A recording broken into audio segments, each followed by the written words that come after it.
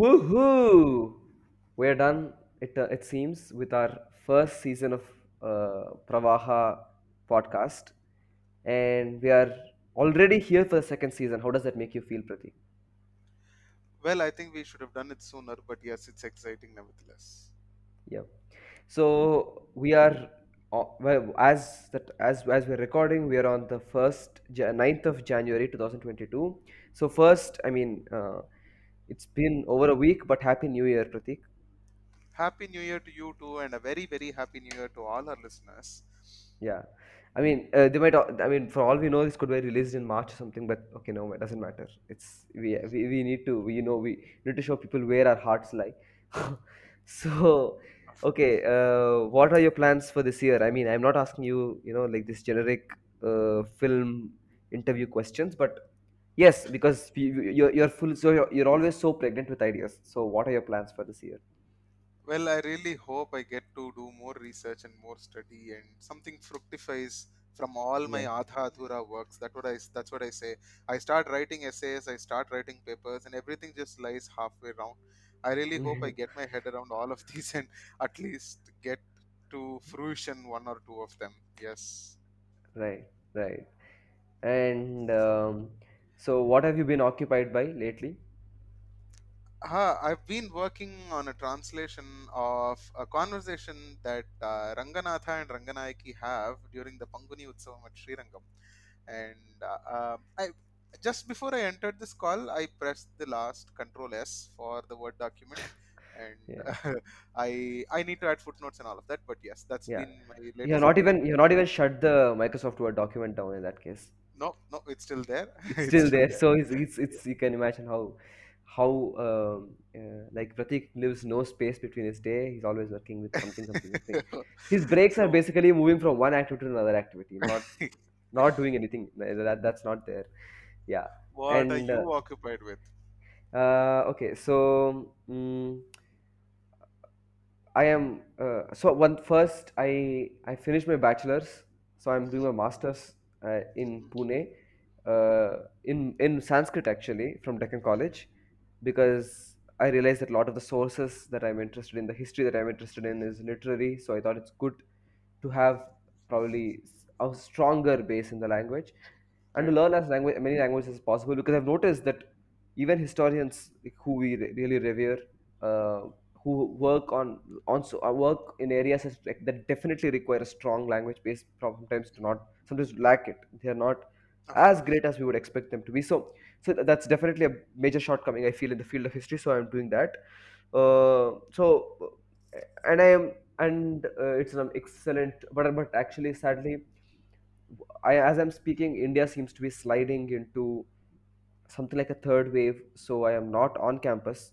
I'm in city of Bangalore, Hmm. uh, and from but during my time, I spent a month and a half over there in Pune, and during my time, I just encountered like this whole world of Sanskrit philology on my campus itself, of scholars, personal lives of scholars, in their via their library, via their personal collections. So I'm working on those personal collections to try to conceive them as an archive. So I've that's been one very major. fascinated by the things that you send me and you in the short snippets that you write. Yeah. I am really excited about that as well. Besides that, I am also working on some kind of history of Andhra kind of a thing, based on biographies and travel writing. Travel is something that really fascinates me. That really energizes me so much. And even in our previous season, I spoke. We I had there an were two. episode on travels and Jatakas. Yes, and also one other surveyors, the life of a surveyor, which is also Buchanan. travel based, right? Yes, Buchanan's. true. So there's those two. Anyways, since Also, we're we talking about both have just returned from travels. I mean, that's another yeah, coincidence that's here. I was So, just going to say that. What was the least latest, most recent travel to do with?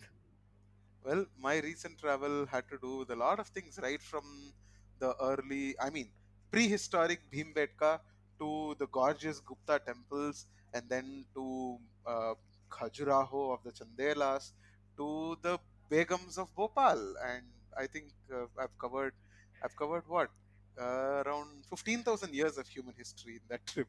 So yes, Yeah, or even more. I think there's like Mesolithic.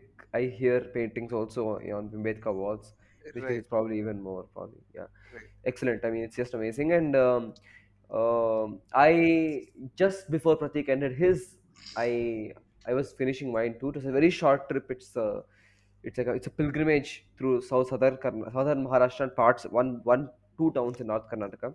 That's Kolhapur, Khidrapur, Pandharpur. Spent some time in Solapur as well, and Basava Kalyana, which features importantly in one of actually both Pandharpur and Basava Kalyana, if you remember, occur in the same episode actually of our previous season, right? That's just amazing. And Also, actually, I one mean, just Shaiva and one Vaishnava center, both are. yeah, and they're so close to each other. Actually, I didn't realize that it's the same episode even. That's great. So we have an episode called Vachanas, Varkaris and Vachanas, I think. So just go check it out if you're interested in what we're talking about. I think that was a pretty decent recap of our lives, and I think we have that's us at the moment in a nutshell. Um, let's dive into the present season of our podcast. What can we expect, Pratik? What do you think after having experienced the first season? What did you learn? Well, I think we covered a lot of ground in terms of religion and in terms of literature and things like that. And I think, of course, religion and literature are not going to go anywhere away from us. I think through them, I think we should also start exploring the political and social scenarios in the second season. And I also, one more thing is, last time it was just the both of us speaking, and I think this time it's going to be a lot of guests who are going to be around and speak to us on a variety of things where we also would be listening and learning along with our subscribers. So yes, I'm excited for that. Yeah, yeah, I have similar views as well. And firstly, I think I need to thank all those people who listened to our earlier season and earlier episodes. It's never. I mean, if you're listening to this episode, please. I mean, you're my. Just imagine that I'm speaking to you directly and thanking you. Uh, and based on what people have commented, we think we've decided that we need to really think about other topics as well. So we're trying to do more of a little more political history definitely, and I think social history we did speak about earlier as well, but Of probably course. even some more, and also try to make references to our travels. Probably that's one thing we could probably do Hmm. in this season, I think. And what else? Do you have anything else to say before we start this episode? I think we should start. Yep. All right. So, Pratik, what are we talking about today? So it's a very interesting topic because we call it forgotten cities, and being history freaks and travel or files or however you call it, we do go to the Wanderlust. wanderlusts, yes. So when we visit many historical places, we find that we read a lot and then go there and then we are like, oh my god, is this that glorious place that we read about in history that was so vibrant before 1,000 years, but then today it's just this village. And I think recently, I mean, to add to this big list of forgotten cities that we have in India, recently, in my travel, for example, in MP and UP, I ventured into this village called Chandpur, where I just was, it was like being Piyush and I were traveling, a friend of mine, and we were like, like as if we were John Marshall or Lord Cunningham, finding, literally discovering temples. Of course, they documented before, but I'm just saying, going into forests and then just seeing temples just rise up in front of our eyes. So it's like that. So and then you see this cluster of 10 temples, glorious, gorgeous temples built by the Chandelas. So but then today it's just a village which has no pakka roads, no water, no electricity, very slippery roads in which I happen to even fall. So things like that. So it's this is something that keeps occurring to us. I mean, is this that town that we read about? And I think that's fascinating, and that's the topic that we're taking today, and we're going to explore two such cities. One is Khuldabad, and the other is Pazhayarai. And I think the the contrast yet the similarities that these two cities are going to, I mean, the conversation is going to bring about, I think that's very interesting, because one, Pazhayarai is something from the Pallava period, right from the 7th, 8th century, not 7th, 7th century, up till today. We're going to trace its chronology, but up to the peak, Chola period, when the Pandyas recapture it, right, around 13th century. So till that, it's going to be the glorious time of Pazhayarai. And it's going to be a center for Jain and Shaiva and Vaishnava traditions, which are going to compete with each other, which we're going to see. So there is this, very, very Jain, Shaiva, Vaishnava, and 7th to 13th century period town that we're going to talk about. City back then, town in the medieval times, perhaps a village now, right? And then you are going to talk about Khuldabad, about which, if you have to give an introduction like how I did, what would you say, Revan? Sure. So Khuldabad, it's primarily a tomb complex, Hmm. somewhat similar to Pariyari in that case, but it's situated in let's say north central Maharashtra. Probably, I would say that, and and the themes that we can really learn about in from Kuldabad is, on the one hand, very extensive religious history, different religious cults, primarily in Islam in India, and the other is political history, very very clear, sort of unbroken political history, right in the 14th century almost, or 13th really century almost in of Deccan, and what's interesting is how inseparable these two are, right? You cannot, like, it's, I mean, it's not even forced, narrative. It's like, as I'm speaking about religion, I have to speak about politics. As I'm speaking about politics, I need to speak about religion. And it's this sort of conflict and reconciliation story of politics and religion that really really comes to life, explodes with full energy in Kuldabad. So I think that's what you can expect from my from what I bring to the table. I think religion and politics do go in hand in any narrative that we take, and I think Pazhayarai also is going to bring about that flavor again. So Yeah. I mean, yeah. So to say, right from 7th to 13th in southern Tamil Nadu is going to be Pazhayarai. Right from 13th Till, is yeah, going to be, yeah, 19th almost century is going to 19th be. is going to be Khuldabad Yes. from Maharashtra. So I think we are providing a disjunct continuum of two cities that way, Yeah, if I can yeah, call it that yeah, way. yeah, So yes, let me start perhaps, of yeah. kind of Actually, you know what? how You should do this. I mean, could you just tell us, like, give us the kind of background facts that are required to understand Parayara, like, very briefly. yeah, So, sure. so none of us is lost. None of us is lost.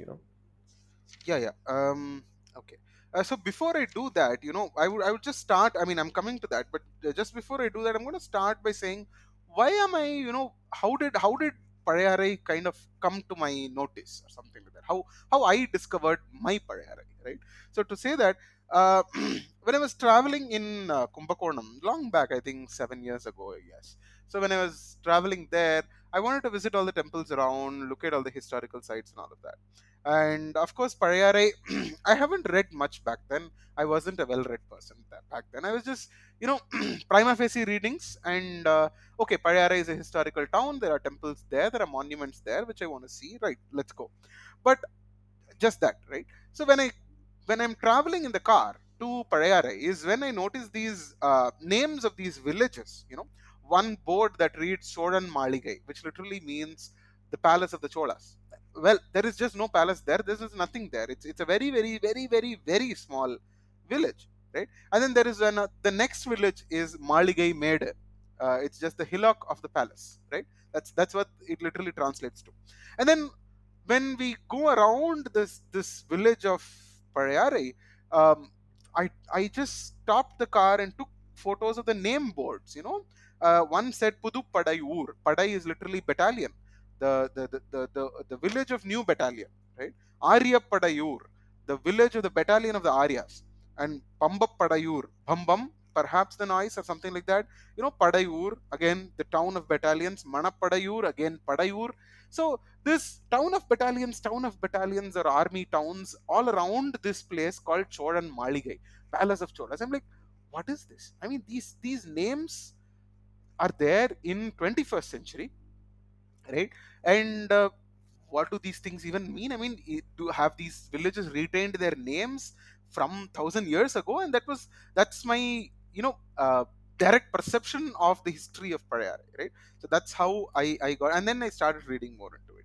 And but of course, with this information in mind, when I went and visited those temples and the monuments that are there, they're just unremarkable, I must say. Well, considering, if we don't read them, they will be just unremarkable, because they're small, they're in ruins and things like that. But then once we read all of this and then go and like, my god, is that this? So that's kind of the my discovery of Pazhayarai. So having said that, so to understand Pazhayarai, the basics that would be needed is, of course, I will be walking through all of that in some detail, how much ever is possible. So the first thing would be, would necessitate a little bit of understanding of the Shaiva and Vaishnava traditions. Sorry, sorry, cut that out. Okay. Um, yeah. So basic understanding would be of the Shaiva and Vaishnava traditions and the Tevaram and Divya Prabandham. So that's where we'll start. And then we will also be looking at the Pallava uh, time period. Mostly we will concentrate on Nandivarman.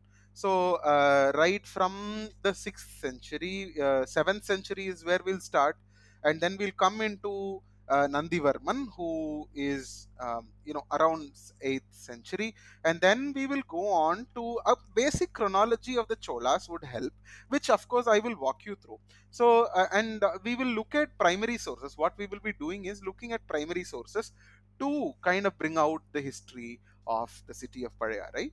So, a basic understanding of Pallava and Chola chronology and the Tevaram and Divya Prabandham traditions would largely help, but not an issue. I'm going to walk you through all of that. So, yes. So, what would be the basic No, no. necessities Before for? that, could you just Yeah. mention, let's say, the names of the kings, or like roughly the years or something, because we know like roughly what we're dealing with, what years. Yeah, so the Pallavas, as I said, we will be starting with the 7th century, where we get the poetries of the Tevaram and the Divya Prabandham from the 8th century. And that's when Nandivarman comes in, because 8th century poetry mentions Nandivarman. So Hmm. that's something that we will need. And then we come to the Nandivarman the third, who is in the 9th century. Another literature on him, Nandi Kalambagam, mentions Pazhayarai. So we will be looking at that.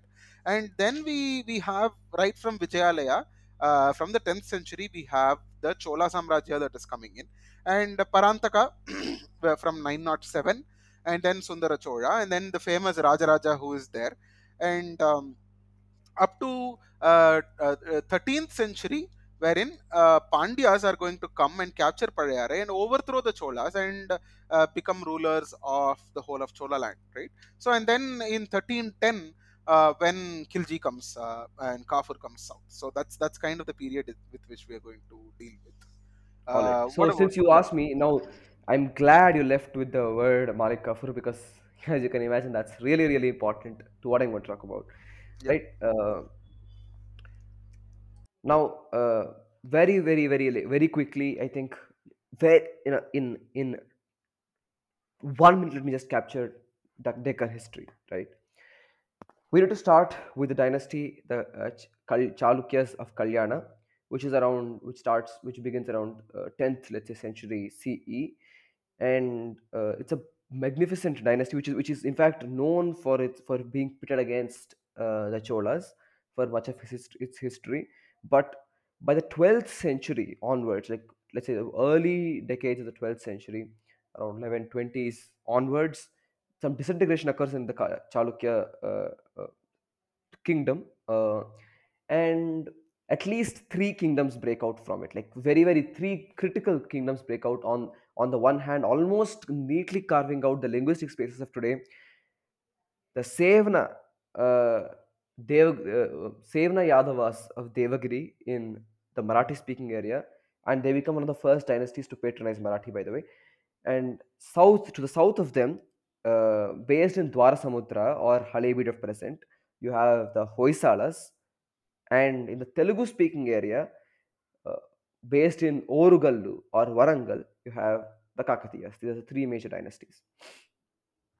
But uh, in the 14th century, right, you have first uh, the Khaljis, Alauddin Khalji primarily, descending into the south, and he first, he defeats the Yadavas almost completely, and the Hoysalas as well. He makes them pretty much his vassals, and in fact, so much so that one of the kings runs away to the Tiruvannamalai and makes that his capital. So Halebid is completely destroyed. It falls to the raids of Khalji, and Warangal or Kakatiya kingdom also becomes their vassal. And finally, later, uh, Muhammad bin Tughlaq comes as a prince first and later as a king, and substantially defeats all these kingdoms. And that's when it's gone. The Deccan is captured by the Delhi Sultanate, and uh, Khalji, Tughlaq is so sort of enamored by the Deccan that he very infamously shifts his capital to the city of Daulatabad, right, which is basically Devagiri of the Yadavas, and of course he later shifts back to Delhi. So then and soon from that the southern part of the Delhi Sultanate breaks away and it becomes what's called the Bahmani Sultanate in the 14th century itself. Around the same time that Vijayanagara also forms. This is around, let's say, 1340s. This occurs, and around towards the end of the 15th century and early part of 16th century, this Bahmani kingdom splits into five different kingdoms. So as you can see, the city of Khuldabad is situated right next to Daulatabad, and both of them are situated next to Aurangabad, which is the major town today, which is a major city, in fact, one of the major cities of Maharashtra in what's called the Marathwada area. Now, but interestingly, if you look at from all of these places from today's vantage point, Aurangabad is a city, Daulatabad is a fort, is a historic, is a heritage site, Kuldabad is a religious site. But what it began as is Daulatabad was the city, right? Kuldabad, of course, is a religious site. That's like a satellite center for Daulatabad, and Aurangabad is like a later city, much later. It's founded in 1610. I'm going to talk to you about that as well. So what you really we need to have in mind is that this is the broad history of the Deccan, and these five sultanates are created. These five sultanates being Bijapur and Bidar in present day Karnataka. Bidar, by the way, was the later capital of the Bahmani Sultanate. So it was finally the Bahmani Sultanate was completely destroyed when the last Sultanate, which is the Bidar Sultanate, formed. And to the north of them, you have the Berar Sultanate, which is the northernmost Sultanate, which is where Nagpur also was part of. And Ahmednagar Sultanate, which is very very important. And when the five sultanates were created, Khuldabad was in the Ahmednagar Sultanate, and the last sultanate, of course, is Golconda, which is basically of, of took the same space as the Kakatiya kingdom. I mean, of course, to those who have not read or read this or heard about this before, this is a very complicated history, but that's what you have. And this is I'll just remark one last thing, that when with the Khalji and Tughlaq sort of interventions into the south, a major religious shift also occurred, and a lot of Delhi's Sufi culture, Sufi traditions, or Sufi silsila, this chain of Sufis, shifted also to the Deccan, and the first where it first landed those spores was Khuldabad, right? Because as a satellite town of Daulatabad, which is a city, which is Tughlaq's great capital. Now, and of course, over in the later centuries, it would further go explode from Khuldabad, and it would go to many other cities, including Gulbarga in Karnataka. And I think this is like the very very important, very brief history that is required to understand the place that I am talking about. But I think Pratik, before we go again dive in, can you just give us a flavor of the town a little. Probably what are the buildings that you have, like how can somebody get there, like what is the transportation, like a travel sort of, all these travel advertise travel blogs and Sure. stuff have this detail, right? Get in, eat something, that kind of stuff. Certainly. So, yes, the travel base is going to be Kumbhakonam, and it's not very far. It's just 5 6 kilometers, I guess, from the main town. I mean, from the peripheries of the main town. So it's not very far from Kumbhakonam. So what we have are a few temples, of which the most important temple is the Someshwara temple. I mean, what is called as the Someshwara temple today, which is Pazhayarai. I mean, and there are other temples also, and actually one of those temples, RI Maitrali, came to us. I mean, I'm also a part of a conservation architecture firm, we who work for the Tamil Nadu government on conservation of temples, and in fact we submitted a dossier on one of those Payare temples which belong to the Chola times, right? So for conservation, so there are other small temples that are there apart from Someshwara. So traditionally, from the poetries of the Tevaram, we find Vadadali, Metrali, Kirtali, Tentali. So these temples are there, scattered all around. Other than that, there is also just a few yards, a few meters, say 200 to 50 meters from the Someshwara temple, we have another Vishnu temple from the Pallava times.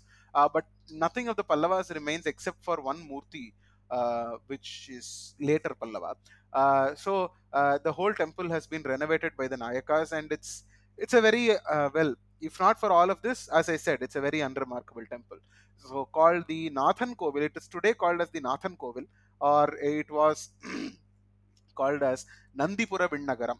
So we'll talk more about that because it is Vishnu Griha, which is Vinnagaram in Tamil, of Nandi who is Nandivarman, right? So that's the base that we have at that's those are the monuments that we have there, and it's not very far from Kumbakonam, as I said. Other than this, there is one a royal burial place called Panjavan Devi Pallippadai, which is Rajaraja's Devi who is buried there. So that's one thing that is there. And other than that, there are also some speculations that there is a village nearby called Udayalur.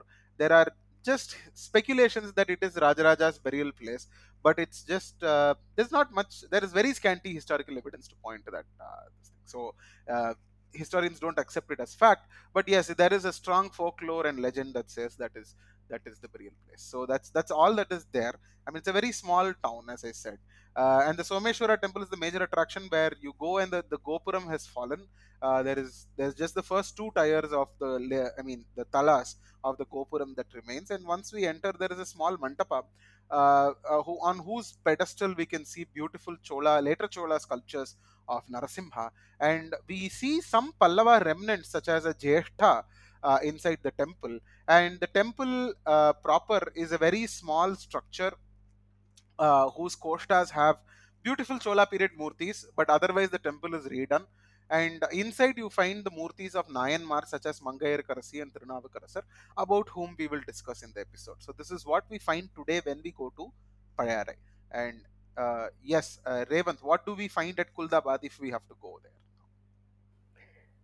So of course I'll go into the details, when we're doing the rest of the podcast. I mean, there's all the time for that. But quickly, so first I went there, I think last week of December in 2018, and it was actually on the on the day of Vaikunta Ekadashi, which is the holiest day, as you know, of Vaishnavas, and so my Vaishnava family really urged me to go to a Vaishnava temple, but here I was in this sort of forgotten, so somewhat, not, it's not really forgotten, but forgotten city of this very parched Deccan landscape of Khuldabad.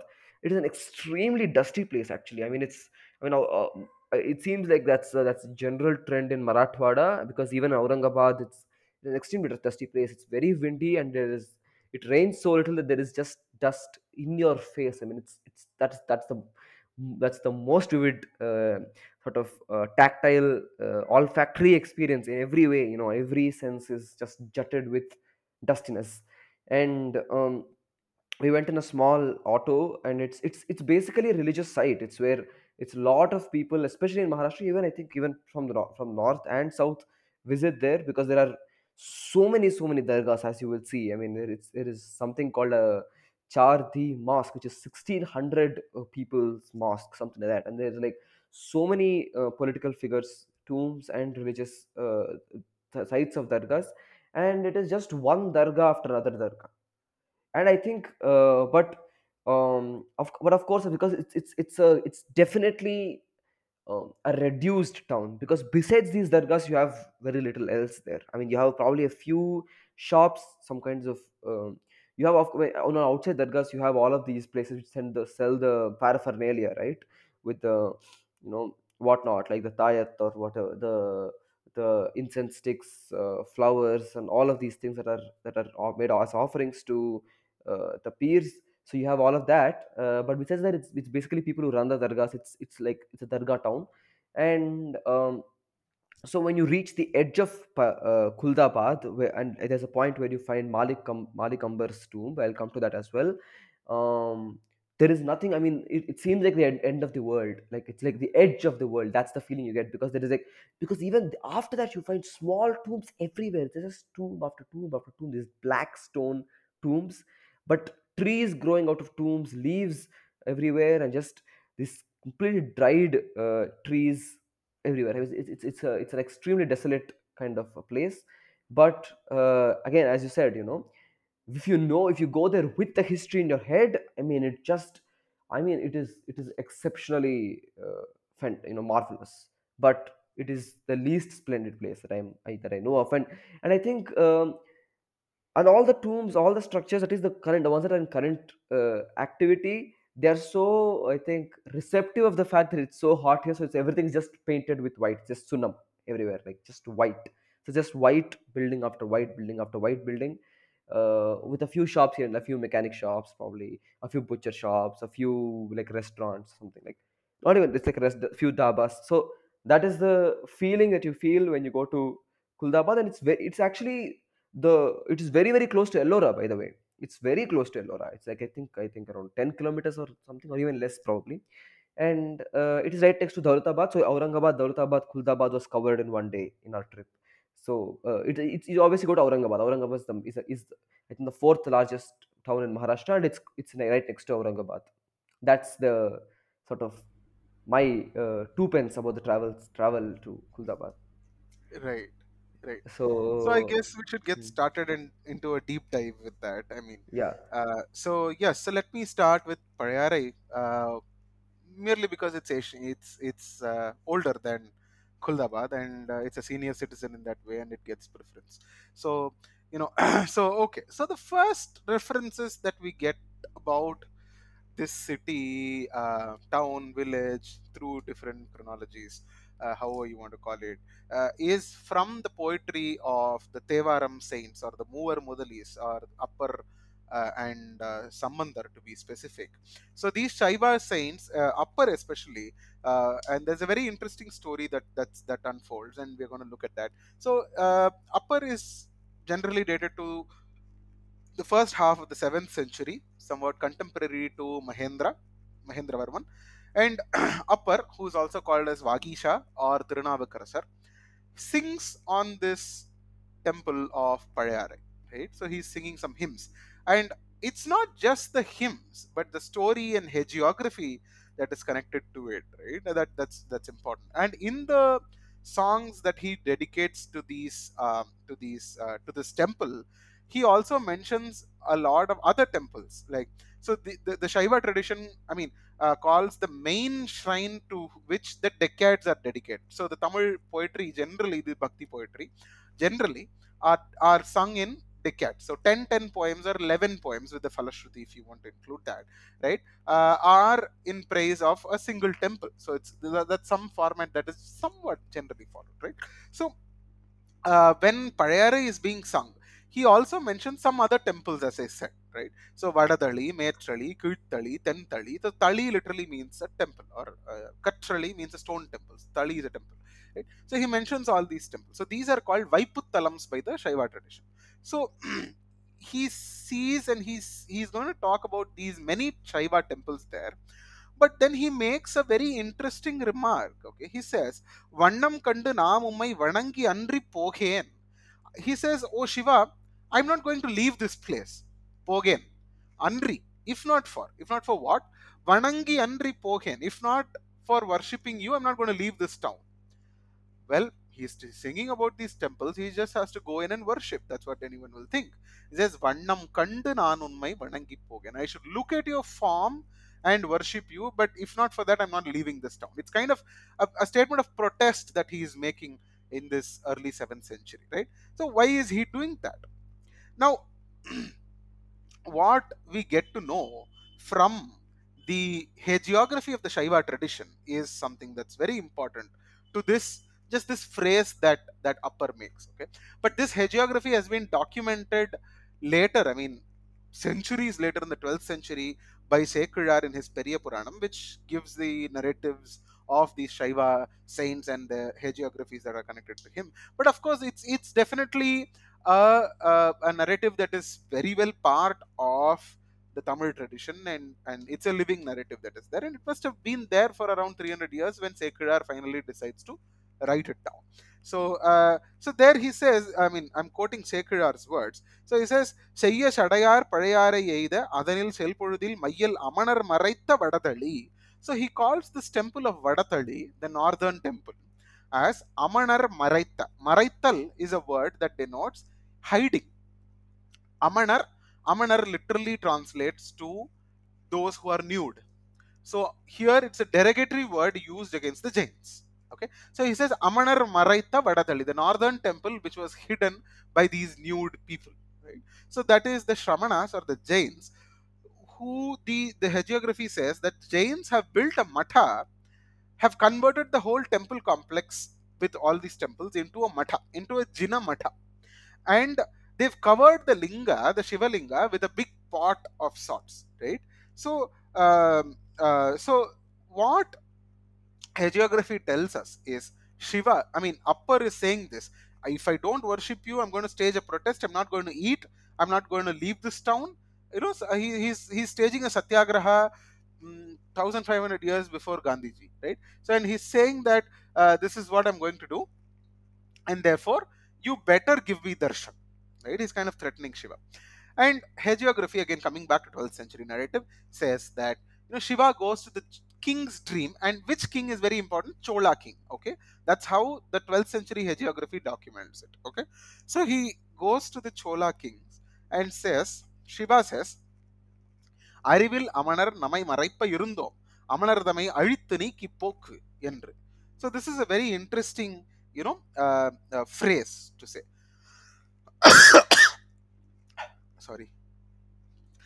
So Shiva says, "Arivu il amanar."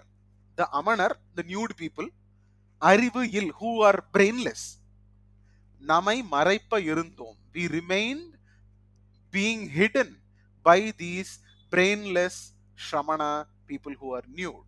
And what you should do, he orders the king in the dream, saying, "Amanar tamai," those Jains who are nude, Arithu, destroy them, Niki, remove them, Poku, make them run away or something like that, or just get rid of. Yendru. So that is what Shiva told the king.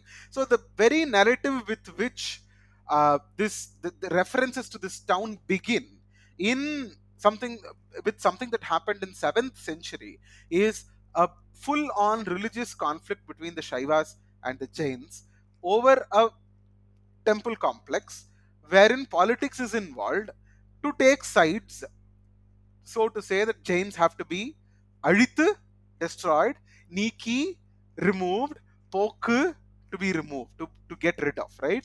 And of course, this again, I have to word as a historian, I think we should sound a word of caution. This is the Shaiva narrative that we are speaking about. Unfortunately, we don't have a corroborative Jaina narrative to corroborate this with and give a, you know, build up narrative. So we just have this, and therefore we are going with that. That's the historiography of this, right? So that's there. And then what did the Chola king do? Gundar செய்த வஞ்சனை அமணர் தூறு அறுத்தான். So Gundar, again a very derogatory term used on the Jains, செய்த vanjanai. Vanjanai is deceit. So the deceit of the Jains were, corrected by the Shaiva king, and upper has darshan and leaves, right? So this is a very very important episode in the Shaiva hagiography.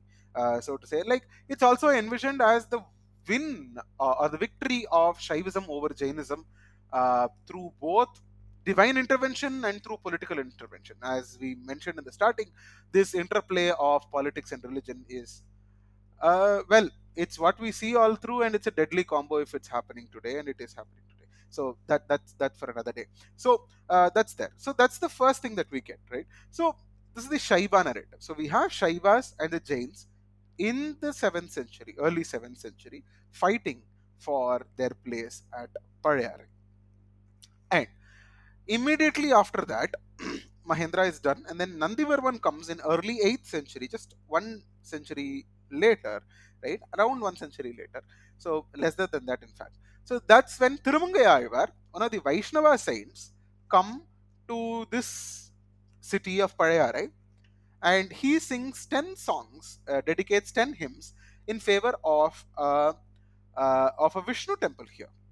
And very interestingly, he calls the temple as Nandipura Vinnagaram. So the Nadanoorai Gindranagar Nandipura Vinnagaram Nannu Maname. So that's how the poem goes. I mean, that's how all the 10 poems kind of end.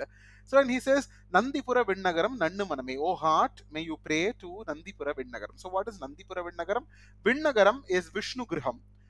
That's how any Vishnu temple is, referred to as. And Nandipuram is the place. So Nandi is Nandivarman. Nandipura is the name of the place. Nandipura Vishnu Graham, the Vishnu temple that is located at Nandipuram, right? And how does he refer to the temple as? So yes, he says Nathan Urai Gindranagar Nandipura Vinnagaram, where my Lord stays. That's one epithet. There's another epithet that he gives. Nandi Pani Nagar Nandipura Vinnagaram. So Nandi Pani Seida. Pani Seidal is to perform kainkari, or to perform service, right? So Nandi here is Nandi Varma Pallava, the second, right? So from the 8th century. So, but it's very interesting. Again, I'm just going to bring in a little bit of religious angle to this. So, until right from Tirumangay Alvar, who says Nandi Pani Seidanagar, right from the 13th century to the 19th, 20th, early 20th century, commentators of the Vaishnavas have commented on this verse, saying there was some king called Nandivarma and he did seva to this temple, right? But very interestingly, in the last 100 years, this narrative has somehow changed. Today, if you go to the temple, they would say that Nandi, who is Shiva's bull vehicle, has come and worshipped this Vishnu, and therefore this place is called Nandipura Vishnu Graham. And they'll show a small deity and say this is Nandi with a human face and all of that. So it's interesting to see how these narratives just get changed in recent times, right? So that's Yeah, again for another day. But yeah, yes, so Tirumangay Alvar says that Nandivarman has done this. So, and it is learned that Nandivarman had, I mean, it was the southern fort. I mean, whenever we imagine Pallavas, our immediate thought goes to Kanchi or Mamallapuram or anything towards the north end of Tamil Nadu, right? But this one is in middle Tamil Nadu. I mean, the Chola territory, I mean, hardcore Chola territory, right? So it is, Nandivarman probably had this as the southern fort of the Pallavas. When the Pallavas were ruling over the Cholas, and Cholas were probably small feudatory kings who were there, and from whom Vijayalaya emerges later and establishes a kingdom, right? So, yes. So, how do we get what is the early Pallava activity is something we will go into. But as of now, we are getting a picture. What emerges out of this 1 century worth of literature is that yes, there are Jains and Shaivas fighting for dominance here, wherein religious and political intervention is happening, and there is a Vaishnava presence also, a very important Vaishnava presence where political patronage to the Vaishnava shrine is there, and um, so Vaishnava, Shaiva, Jain, and there is political presence physically that is there and donating and patronizing these different cults. So we'll pause here to listen to a bit of Khuldabad, and then we'll come back to the political activity here. So yes, over to you, Ravi. Ah, yes. I think my pattern is also going to be very similar in that the religion is religious aspect. I mean, it's actually, yeah, never mind. It's like I think it's clearly they follow each other in my story because as I told you, it is Tughlaq's appointing Daulatabad or Devagiri in Marathwada, present-day Marathwada region as the capital in 1327 that kind of ushers this entire new age of southern or Deccani Sufism. So that's the story that we need to that we need to closely follow. So it is, I mean, the story, I mean, the entire uh, phenomenon of what the relationship between state and the Sufi saint is absolutely fascinating, as you will agree, because I mean, I know that recently you went to Nizamuddin's dargah, and Yes. I mean, you could count so many nobles and princes, including Yeah. Shah Jahan's own daughter, Jahanara, who's buried there, right? Yes. So, Yes. and yeah, I think there are some Mughal kings also, Mughal emperors as well. So, uh, that is the phenomenon that we find that following also in the Deccan.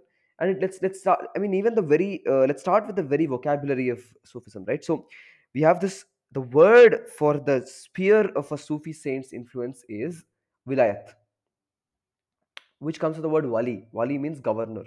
So even the vocabulary which Sufis employ, which Islam employs to describe Sufi saints is political. That it's the Sufi saint is does not have temporal power. It does not have political power. It does not have earthly power, but something that's far beyond that. And it is grounded in this notion of wahadad ul wuzud, which is which contradicts other some other core tenets of Sunni Islam, in that wahadat or even other general Semitic religions, because wahadat al-wujud means unity of being.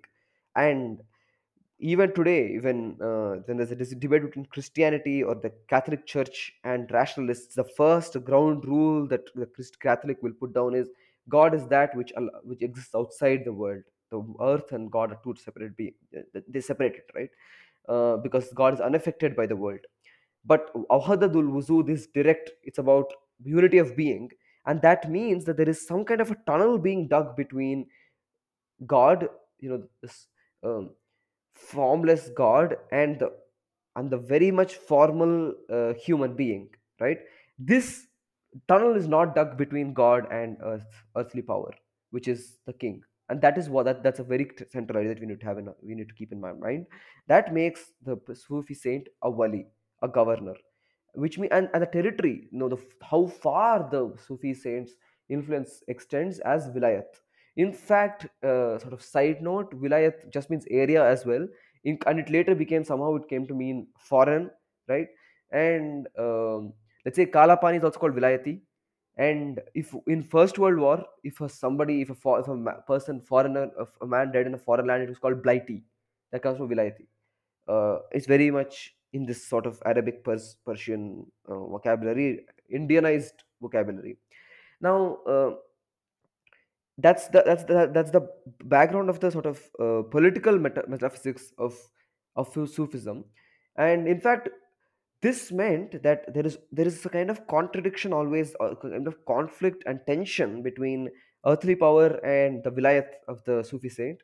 And it's most famously described in the story of uh, Tughlaq coming to Delhi, and uh, the great saint Nizamuddin Auliya saying, "Hunuz Dilli Durast," meaning Delhi is very far away, meaning the kingdom of Delhi, the throne of Delhi is far away. Delhi belongs to me, in other words, because he's right there. Nizamuddin Auliya is Nizamuddin, right? He's right there, but Tughlaq is not. So that there is that kind of in that that single story, you see so much about a conflict between the two. But incidentally, it is the migration, the travel of uh, uh, Muhammad bin Tughlaq, the shifting of capital that entirely ushers this entire age of Deccani Sufism.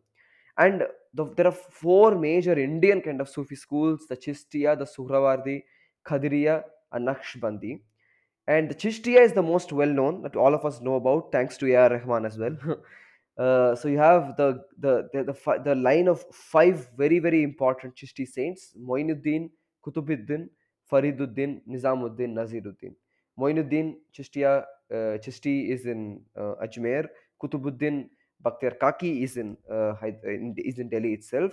Fariduddin is Ganja Shakar. He is not in Delhi, but Nizamuddin again is in Delhi. Nizamuddin Dargah, the very well known Hazrat Nizamuddin, that's also known for its railway station to all Indians, I guess. Nasiruddin Chiragi Dehlavi is also in Delhi. So these three saints in the line of five great Chishti Sufi saints are in Delhi.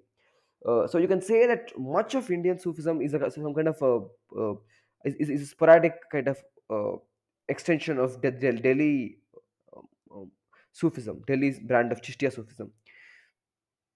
And from Nizamuddin's and this kind of line, the notion of the line is very very important to Sufism, and that's what keeps that basically creates the glue that puts entire histories of these places together. In fact, Khuldabad, like, I mean, if you without the notion of the teacher and the student, the teacher and the student line, which we've also called Guru Parampara in our in India Indic traditions, is what kind of puts the entire Khuldabad history together. That's the kind of skeleton that makes Khuldabad, because the kings come and go. There are two kings here, there is some noble there, but what's putting the entire place together? What makes Khuldabad is this peer murid relationship, the line, the concept of Sufi saints succeeding other Sufi saints.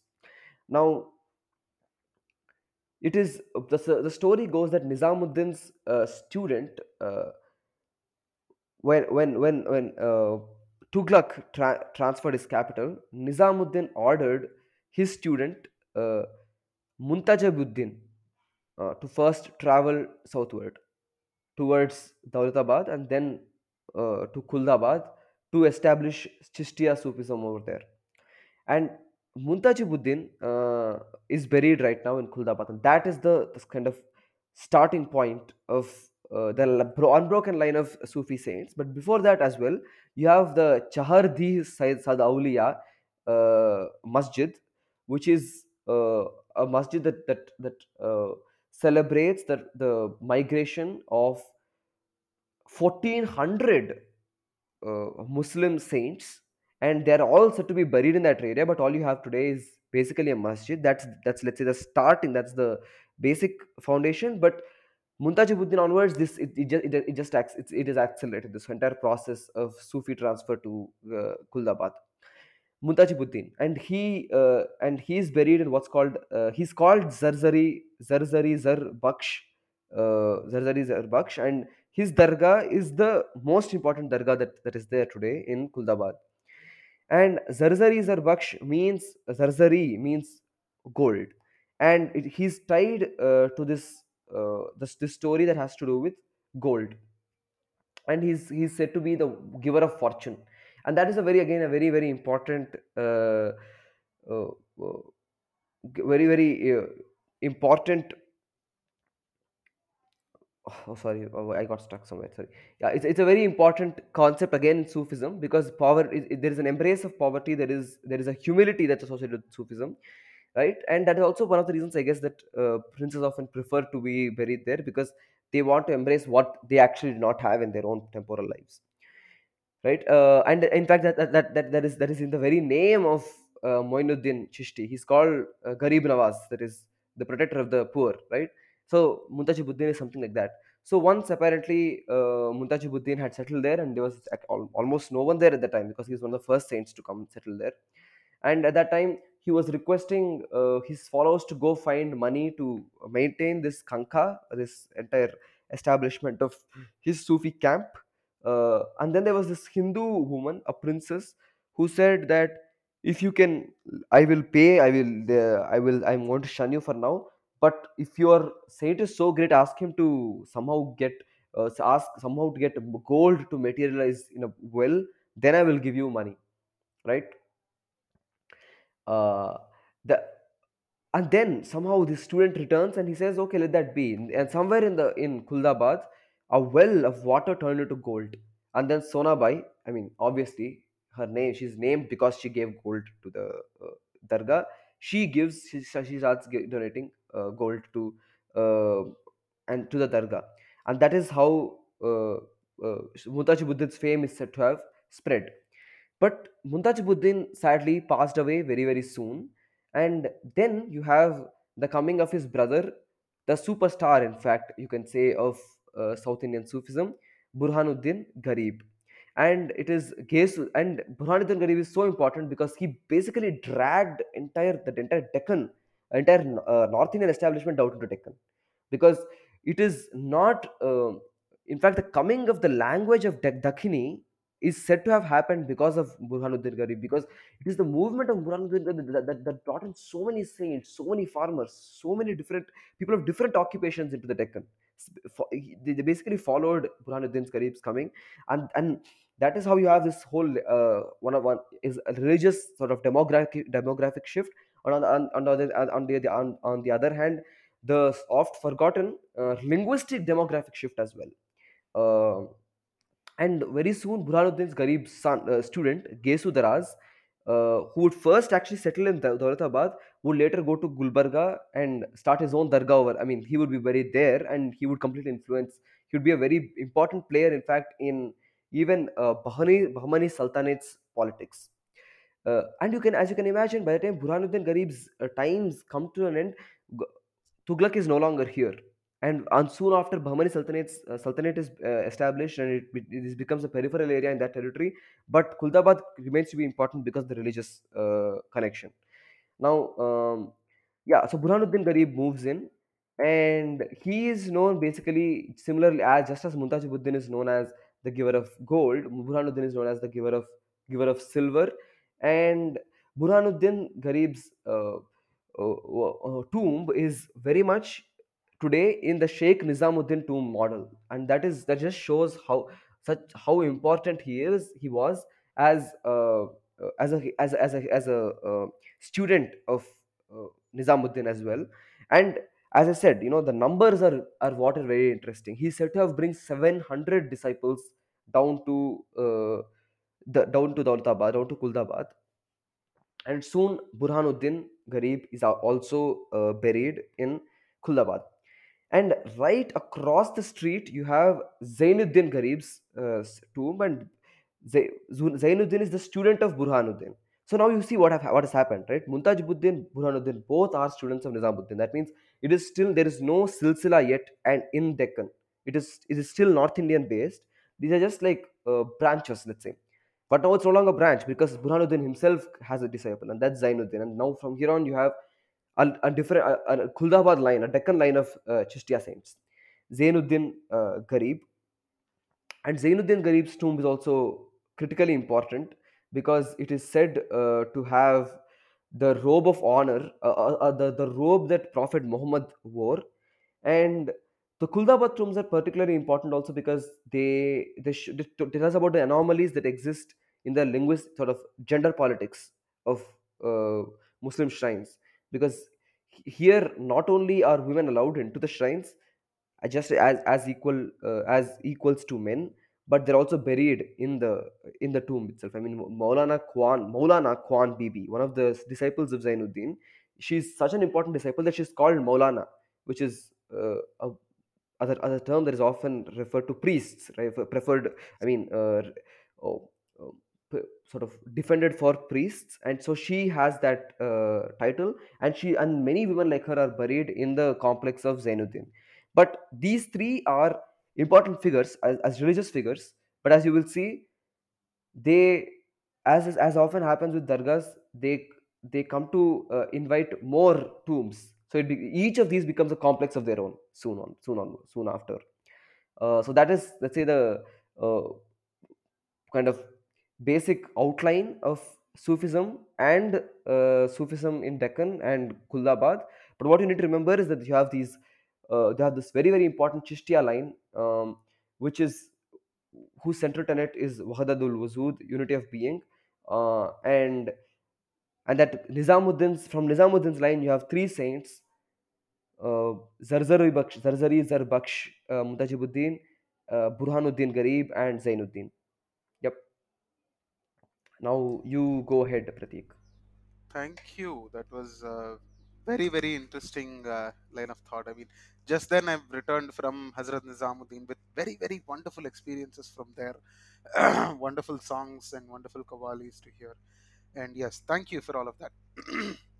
so, so going back in time and traveling south, right?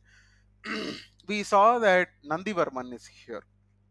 So we learn that Nandivarman in the 8th century has a fort here. And how do we know that? It's through a copper plate called Udayandram copper plate of the Pallavas. I mean, there's another Udayandram copper plate that is issued with the Cholas. Now, this one is the Pallava Udayandram copper plate, wherein there is a mention of the Pandyas who are coming and trying to capture or lay a siege to the fort of the Pallavas. And it does not happen at Kanchipuram or Mamallapuram or wherever in northern Tamil Nadu. It happens at Nandipuram. And the copper plate says, Pallava Mallam Nandipure Drishtva. So, having seen the Pallava Malla or the warrior of Pallavas at Nandipuram, right? But recent scholarship is kind of divided now with Dr. Bala Subramanian, kind of saying it's not the Nandipuram that's in Pazhayarai, this is perhaps another Nandipuram. But earlier scholarships and some other scholars today still believe that it is this Nandipuram that is there in Pazhayarai. But I mean, anything is not very far off that, so that's something that we need to note about. That's just something that I wanted to make a mention because that's recent scholarship that's saying that. So, having said that, so Pandya's attempted laying of siege at the fort of Pallavas at Nandipuram. It was thwarted by this Senapati or this military general called Udaya Chandra, and it is in his name that this copper plate grant is being made. And in the 21st regnal year of Nandivarma, there is a capture or a siege that is being spoken about.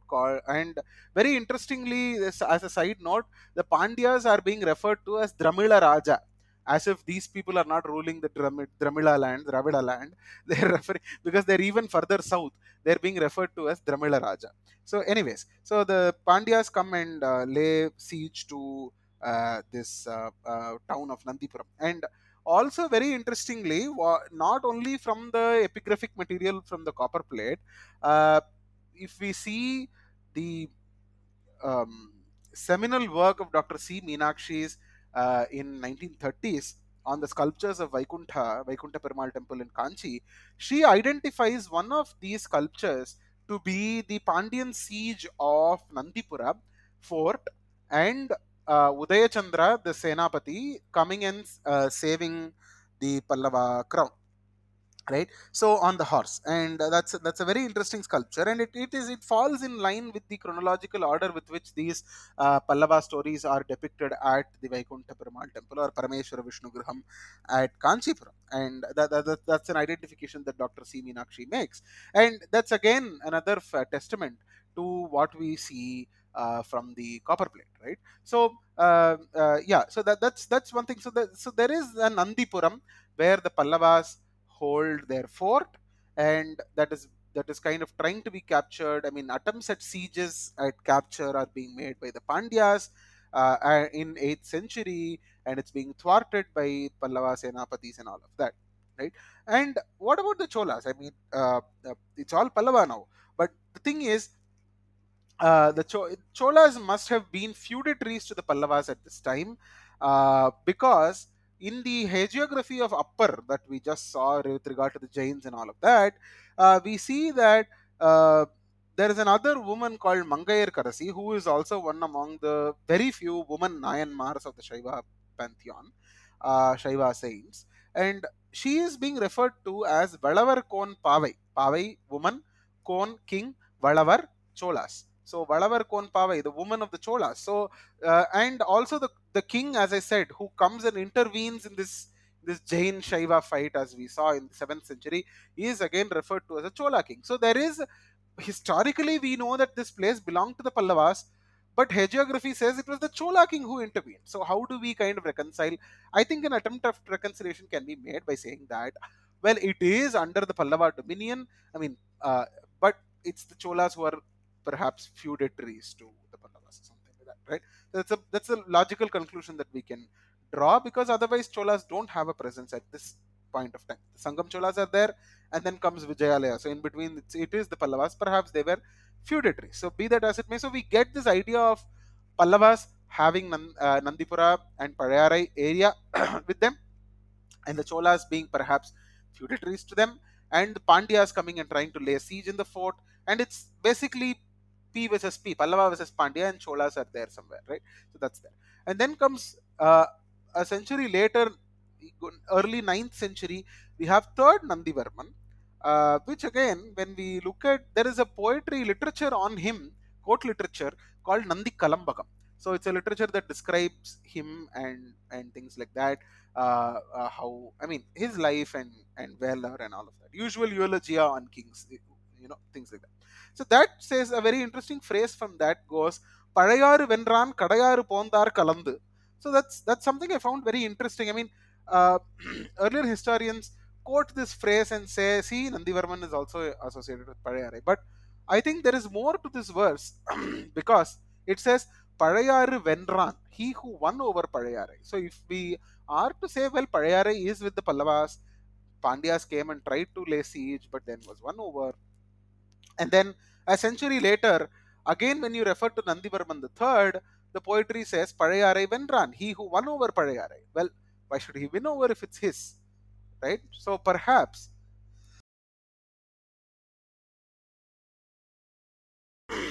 sorry. So perhaps there was some kind of, you know, um, temporary loss of the city or something like that. So, but we'll never know because there's no other evidence to point that. Right? But what's very interesting is early Chola inscriptions from all around the place, right? So, like Kumbhakonam, the major Shiva temple in Kumbhakonam, of course, today it is the Kumbeshwara, but the earlier major temple of Kumbhakonam is the Nageshwaran temple, what is called as Nageshwaran temple today. And early Chola inscriptions, Parantaka one period inscriptions, Pambur Natu Tevadanam Thiru Kudamukka Mahadevarku Nandipurathu Vyapari Chamundan Murti. So there is a mention of a Vyapari or a merchant called Chamunda Murti, but I mean his name is not important, but it says a Vyapari from Nandipuram, right? And then some other temples, there is another temple called Thirukkodika that is nearby, and there also we find an inscription that says Padayatru Nandipurathu Vyapari Kumaran Ganapati. So Padayatru of Padayarai, Nandipurathu of Nandipuram, which belongs to Padayarai, Vyapari, a merchant, Kumaran Ganapati. So that's his name. So, like this is just a sample, but we have so many other temple inscriptions, early temple inscriptions around Padayarai that speak about large amounts of donations. I mean, in noteworthy important donations that are being made by merchants from Padayarai and Nandipuram. So that's specifically recorded. Merchant Vyapari from Padayarai, Nandipuram, Padayarai. So what we get, I mean, the sense that we can build out of that is there are so many merchants living at Padayarai who are very wealthy enough to go to these nearby towns and villages and to donate in large quantities to these temples. Now, that kind of tells us about the prosperity of town both in terms of economic and religious activities, right? So that's something that's very interesting, I guess, that we need to take notice of when we speak of Parayarai at this time period through the inscriptions of other places that point to these merchants of Parayarai, and I think that's important. So yeah, and as you said that it's that Khuldabad is a very is a burial town. I mean, if I can use that word, of course it's more than that, but it's also interesting that, as I mentioned, Padayarai is also a town of burials of the Chola royals. Now that we've entered into Chola period, so we see that Panjavan Madevi. one of the queens of the famed Rajaraja is buried here. I mean, they are Shaiva Dikshita. So once they are cremated, their remains are collected and they are buried with a Shivalinga. So that's the procedure. So and these temples in Tamil they are called as Pallippadai Koil, or in Sanskrit in the inscriptions they are referred to as Atita Griha. So Atita Griha or Pallippadai Koil in Tamil, and we see that Panchavan Madevi Pallippadai. Panchavan literally refers to five people, as you can guess, it's a Sanskrit word. So Panchavan, which is Pandyas because they ruled by splitting their land into five. So Panchavan Madevi is a woman of the Pandyas, Devi of the Pandyas, or princess of the Pandyas who was married by Rajaraja. So Panchavan Madevi Pallippadai, the burial place, a resting place of one of the queens of Rajaraja, was built by Rajendra. And again, another interesting nuance that comes up in this is that the inscription that refers to this burial temple uh, speaks about how the affairs of this temple, which is very unique in that sense, right? It's not a Shiva temple per se, but it's a burial temple, and how the affairs, who manages the affairs, and that's very interesting. Where it says an assistant called Venkadan is there. Venkadan literally means white forest, or perhaps it refers to the cremation ground or something like that. Or Shvetaranya, there's a temple town called Shvetaranya by itself. Perhaps he belonged to that town. Now that be that as it may, but he is the assistant to someone else. Who is the other person? The other person, who's the main person who manages the temple, is referred to as Lakulishwara Pandita, right? So that opens up another layer of religious dimension to this, where Lakulisha Pashupata was very very famous and was the Chola official religion during those times. And Lakulisha Panditas are managing the affairs and conducting the rituals of the burial place at Pazhayarai of the royal members of the royal family. And I think that's very very interesting. Another layer of Shaivism and religious and political history that this opens us up to, right? So I think that's another connection that I would like to draw with Khuldabad. I mean, it's the burial place of royals, and I mean, burial place of kings who followed Islam is not very fascinating, but to consider burial place of Shaiva kings, I mean that's something that's interesting, and that too Yeah. So managed by I have a yeah question there. yeah So what is the metaphysics? What, because consider these people are followers of, let's say, brands of Shaivism, because you say it's managed by Pashupatas, but Pallava kings may have subscribed to some other form of Shaivism also, in their own lifetime.